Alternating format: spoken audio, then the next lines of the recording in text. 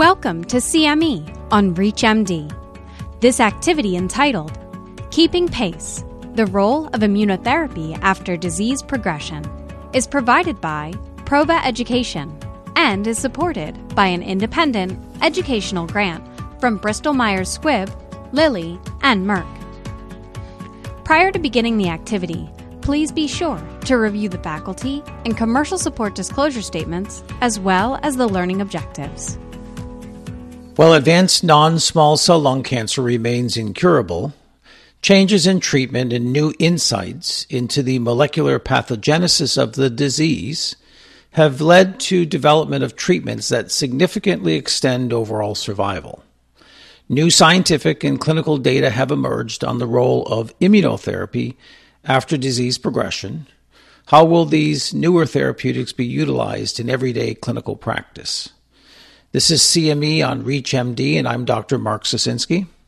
And I'm Dr. Edward Garon. So welcome, Eddie. So let's get started. So with ASCO just wrapping up, I'd like to know what kind of caught your eye related to the immune checkpoint inhibitors in the first-line setting, and really get your comments on the updated analysis of Keynote 189.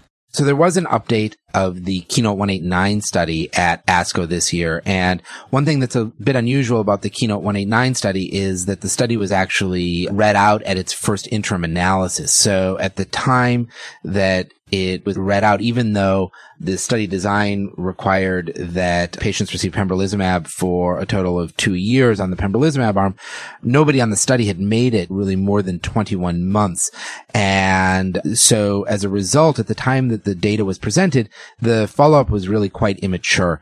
And so I think there were questions at this year's ASCO as to when we looked at the final analysis from Keynote 189, whether or not the sort of strongly beneficial outcomes with respect to progression-free survival, overall survival, and the benefits being distributed fairly evenly amongst patients who had no PD-L1 expression in 1 to 49% of their cells, and PD-L1 expression in 50% or greater of their cells in the tumor would really be maintained as one looked over time. And in many respects, the outcome of this analysis was reassuring in that it was not surprising.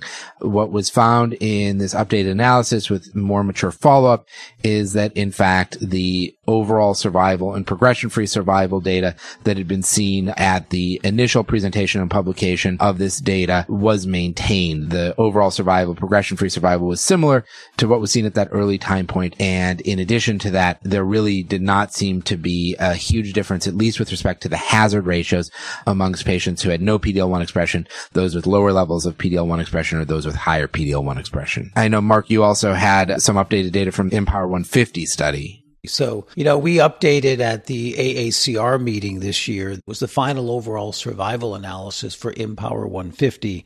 As you remember, Empower 150 took the other standard regimen, actually the FDA-approved regimen of carboplatin, paclitaxel, and bevacizumab, the old ECOG 4599 data, and took two strategies. The first strategy was adding atezolizumab to the triplet regimen, so it was really looking at the interplay between anti-VEGF inhibition and anti-PD-L1 inhibition. And then a third arm that substituted atezolizumab for the bevacizumab. What we showed in the final analysis at AACR with regard to overall survival, that it was really the 4-drug regimen, kind of the contribution of both atezolizumab and bevacizumab, that led to superior progression-free survival as well as overall survival.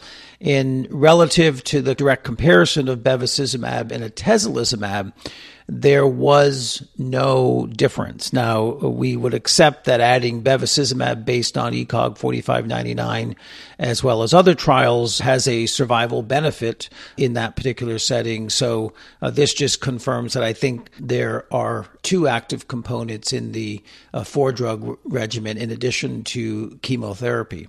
Now, because there was some previous data suggesting that Bev may have a delaying or preventing effect on brain metastases. We did a purely exploratory analysis that was presented at ASCO. And for those of you who are interested, it was abstract 9587. And the suggestion there was that there did seem to be a delay, not necessarily a reduction in brain metastases, but a delay in the appearance of brain metastases on the bevacizumab containing arms of IMpower 150. So seemingly was consistent with prior studies that were done. And so that was an interesting observation. I would clearly note it as exploratory at this particular point. So, Eddie, one of the new bits of data, and we've had a couple of FDA approvals over the past month, has been the data that we saw with the non-chemo combination of nivolumab and ipilimumab, both Checkmate 227 and Checkmate 9LA. I'd like to get your perspective on those two trials. So we actually have now received FDA approval for a couple of regimens that involve nivolumab and ipilimumab.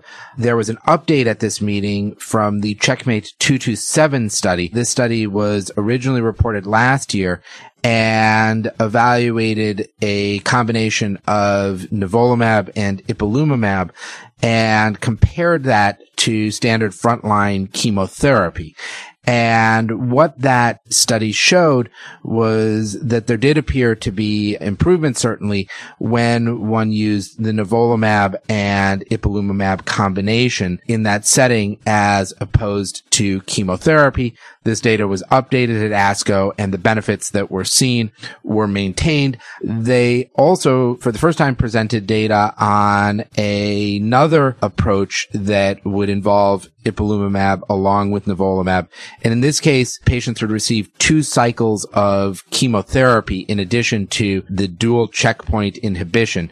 And the idea here was to address the fact that there are some patients who have been found, for instance, to have a hyperproliferative effect with immune checkpoint inhibitors. And in addition, there can be a delay of the benefit of immunotherapy, and perhaps a couple of cycles of chemotherapy would control the disease until immunotherapy could subsequently be of benefit. In the Checkmate 9LA study specifically, it seems that the trade-off is adding the ipilimumab, but getting rid of chemotherapy beyond 2 cycles. But of course, also in that positive staining group is a group for which pembrolizumab as a single agent is approved based on the Keynote 042 study. And now there's an approval for atezolizumab as well in high PD-L1 expressing patients. So I think that it's certainly exciting. We now have all of these positive data sets, and now practitioners will choose what they're going to do amongst these options. For those just tuning in, you're listening to CME on ReachMD.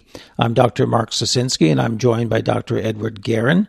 We're discussing recent advances in the treatment of non-small cell lung cancer in their applications to everyday clinical practice. Eddie, what I wanted to do is make the transition to how to use these therapies in patients who have oncogenic drivers, specifically EGFR, ALK, and others, and what role, once you've kind of exhausted your TKI options, what role do checkpoint inhibitors play at the time of progression in these patients?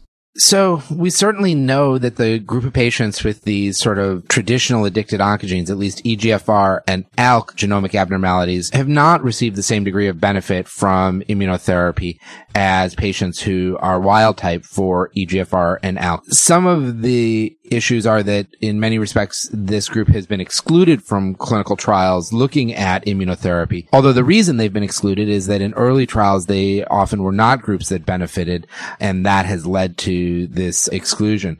I think that many of us do consider incorporating immunotherapy as part of the IMpower 150 regimen in patients in that setting, as there's promising data in that group of patients, but there's still no FDA approval there. There also are a few efforts looking at pembrolizumab added to chemotherapy or chemotherapy alone in this setting, as well as approaches looking to incorporate nivolumab. But in general, although there are responders that we have seen anecdotally, certainly, and they've been published with respect to single immune checkpoint inhibition, to date, I would say this is a place where we still struggle. Well, that's great. This has been an incredibly valuable conversation. Before we wrap up, Eddie, any last-minute thoughts, some take-home messages you'd want our listeners to leave with?